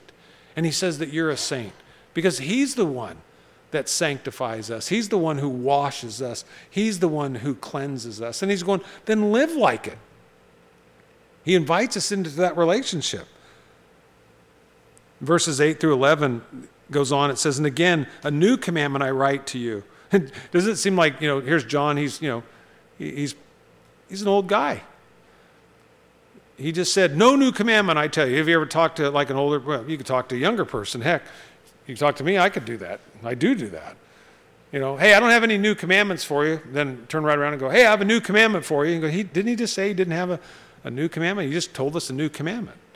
He says, "Which is true in him and in you, because the darkness is passing away and the true light is already shining. He who says he's in the light and hates his brother is in darkness until now." See, because again, what were they doing? They were changing the truth of God into a lie. They were saying that it was okay to hate somebody. We know what that's like. Do you remember what it was like to not be a Christian? Was hatred okay? Because some believe in the church that hatred is still okay to hate people. And Jesus is going, no, that's how it was in the Old Testament. That was the law. But here, Jesus said, you'll do what? He said, I don't say hate your enemies, but what? Love your enemies. Do good to them. And you go, why? Because we were all enemies of the cross. And what did Jesus do for me and you? He died in my place. And the Bible says the kindness of God is what leads a man to repentance. The love of God. That he took my place, he took your place. But man, we when something happens to us, we want a pound of flesh, man. I mean, we want it now because we judge other people by their actions again, but we judge ourselves by our intentions. And guess what? God judges both. He knows the intent of our heart. He knows our actions. It says, he who says he's in the light in verse 9 and hates his brother is in darkness until now. He who loves his brother abides in the light, and there's no cause for stumbling in him. But he who hates his brother is in darkness and walks in darkness and does not know where he's going because the darkness has blinded his eyes. And John is speaking about this lack of love in the body of Christ. Like I said, they were far removed from who Jesus was. Jesus just blew everybody out of the water with the way that he loved people. I mean, imagine a woman caught in adultery, naked before Jesus there. And Jesus, deals with the sin of her accusers and then stands her up and says, "Woman, where are your accusers?" And she says, "Lord, I have none." And he said, "And I accuse you not. Go and sin no more." People saw that. Wow. A woman sitting at a well, ostracized by her community, has to go out there at 12 o'clock noon because nobody wants to talk to you. You ever committed a sin and felt like, you were having to go out and get water at 12 o'clock because nobody wanted to go out with you at sunrise? They didn't want you around in the cool of the day, so you had to go by yourself. And Jesus goes, "I must go through Samaria." And he goes way out of his way to find this woman here. And he says, "Can you give me a drink?" And she's on, you, a Jew, are having a conversation with a Samaritan. She's saying, "You guys hate us. You hate us." And Jesus got, "Man, if you knew who it was who asked you for water, you'd ask him for living water." If we could scratch the surface of how much God loves us. And then that love, again, something happens within us. We go, "I can't be perfect, Pastor Mike." I'm not talking about perfection because Jesus isn't talking about us being perfect. He's perfect. We're not. But we can aim for it. We can strive for it. Like I said, love relationships are the sweetest thing to look at, especially in a marriage. And I remember when, Lee and I were dating and then we got engaged. I mean, I couldn't wait to see her every day. I still can't wait to see her every day. I still love to talk to her every day. I still want to know how her day went. I still want to know what she, experienced at work that day. Even if it's the same thing, it doesn't make any difference. Because I live with an awareness in my life that I didn't used to live with. That, I don't know how many days I have left with her. This could be the last day. And I want it in her life, in my life, I want it to be a good day. I know that there's going to come a day, like I said, you get older and you do a lot more memorial services and stuff, and you go, that day is going to come. So I'm a lot more aware and in tune to, what her needs are in this life. I love to know the things that please her. We have more hobbies and interests and things in life more in common today than we ever did in our life. And I love that. It's that part of that process of growing in oneness. And so I understand what John is saying. He's going, when you have that kind of relationship, that's the body of Christ. We should have that. You are the bride of Christ. The same things that I'm saying about my wife, we should be saying about one another. And you look at what happens in the church today. The lack of love that is shown. It's not because, persecution. Again, we're changing the truth of God into a lie. That instead of, love does what? If God called you out on every time that you sinned, where would we be today? It says, but love covers what? It doesn't mean that, again, that God winks at it and says that it does. No, if there's an issue, what does God, by the Holy Spirit, do? He comes and he brings conviction into our life. Unto what? Repentance. Godly sorrow leads to repentance, and we turn from it, we turn to God. And if you see somebody in sin, what should you do? If you love them, my wife knows all my sins. And if she wanted, she could hang me out to dry. The Bible says they were naked and they weren't ashamed. She knows everything about me. And that's the beauty of being in a love relationship. Because what does she do? Love covers a multitude of sin. Does that mean that I get away with it? No. Because that sin robs us of the intimacy that we could otherwise enjoy in our marriage relationship, that transparency that God wants us to enjoy. So when you deal with it, what does it do? It brings you into the light. It brings you into the sweetness of fellowship. But he wants us to know that you and I, we are the bride of Christ. And he's going, handle my bride carefully. Talk to her tenderly. Be concerned about her. Know her. It's like the Song of Solomon. I love that. In Solomon of the Shulamite. Man, you talk about romance. Because I've studied you. I study my wife. I am so much attuned to her today more than I've ever been in my entire life. And I love it. And it takes effort. It's not easy because I'm selfish. I like when the world revolves around me. And part of what marriage does is it gives me an opportunity to die to myself and to live to her and to see then the pleasure and the blessing and to do it deliberately knowing, guess what? There's going to come a day when I'm not going to be able to do that. And I don't want to miss the opportunity. And that's what John is saying. Live your life that way. I end with this. One of the things that, like I said, is we've got to ask ourselves as we close today. And I hope that, in your heart of hearts, you can say this. Do you love the church? Because if you don't, what I really want to do is I'd want to encourage you, then be prayerful about finding a church that you love. Because when you don't love the church and you don't love the people that are in it, then what's going to happen is you're going to have dissension. You're going to have bickering and backbiting and complaining. But when you're in love, you talk about that, and if you've ever fallen in love, it didn't matter what was going on in the world, did it? Because you were in love. And like I said, and I challenge people all the time in premarital, like, hey, go to a restaurant and sit down and you come back and tell me, can you tell me the people who are in love in a restaurant versus the people who've been around each other for a lot of years? The church at Ephesus, you've lost your first love. When you first fell in love, what were you doing? You were sitting across the table.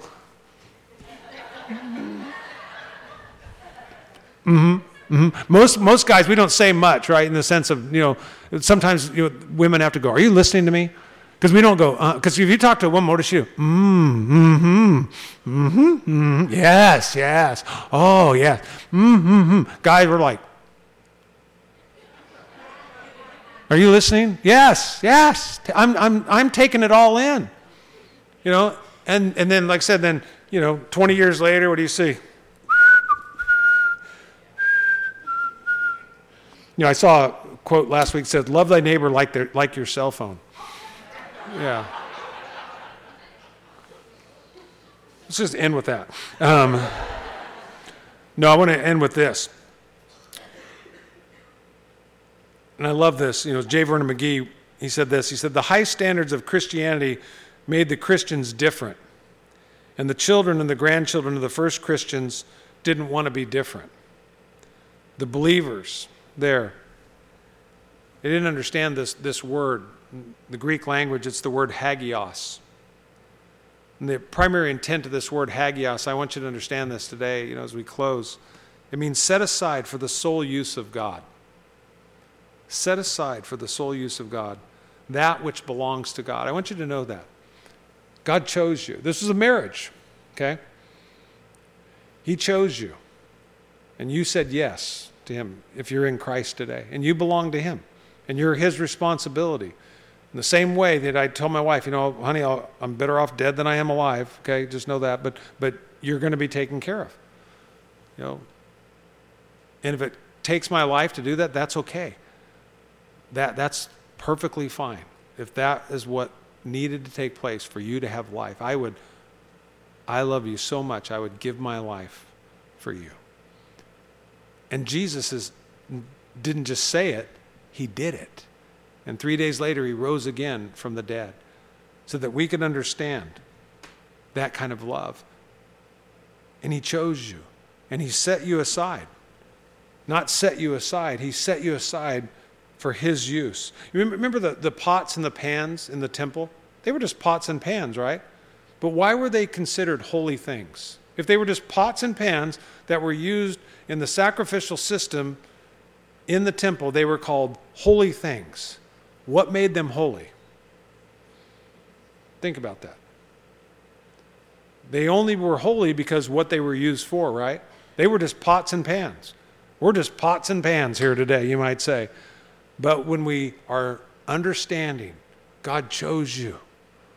He's chosen you. Receive that today. And that little video clip that we played when we first started, that wasn't just to be a filler. That you could say as you walk out of here today, I am his.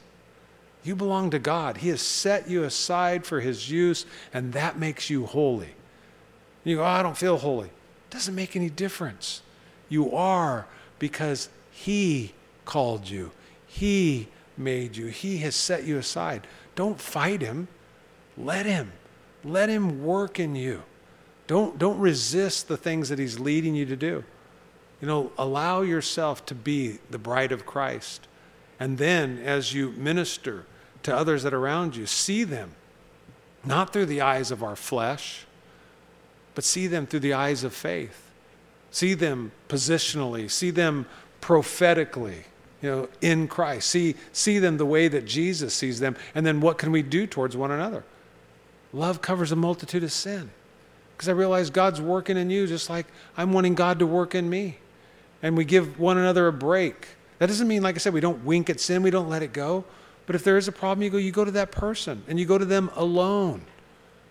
And I've watched through the years and been part of myself so many things that, are so destructive and so detrimental to what the body of Christ is supposed to be. And so you learn valuable lessons along the way. And thank God for his mercy and for his grace. But hopefully, I'm getting old enough like John, and you can look at it and you go, hey, I write these things to you little children so that you know that your sins are forgiven, that you can know that you have eternal life, all because of Jesus, amen? And that he becomes the most important thing in our life. And as he does, we don't want to sin. Sin, it has a temporal pleasure. But the end result of it, the wages of sin is what? It's death. You go, it's just not worth it. You start to realize, it's not worth it. We come to our senses and we realize we've been set apart. You've been set apart for God. Let him use your life. Let him use you. Let's pray. Father, we thank you for your word. And Lord, I thank you so much for, Lord, just as we study through this text, that God, you teach us so much about who you are, your character, your nature, Lord, your unchanging ways. And may each and every heart today, Lord, leave this place with an awareness that, Lord, we have an ability to abide in you. We can settle ourselves in you. We can draw close to you, knowing you'll draw close to us.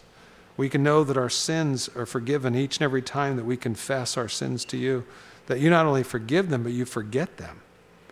And that, Lord, we can know, Lord, even though we continue to fail, God, we can know that we have eternal life today because, Lord, it's not based on our perfection, it's based upon yours. And it's in the knowledge as we continue to grow in that relationship, not just book knowledge, but in a personal relationship with you, gnosko, experiential knowledge that we wake up tomorrow and we go, Lord, your mercies are new this morning. Thank you for that. And Lord, lead me today. Lead me to people that you want me to minister to. Make me aware.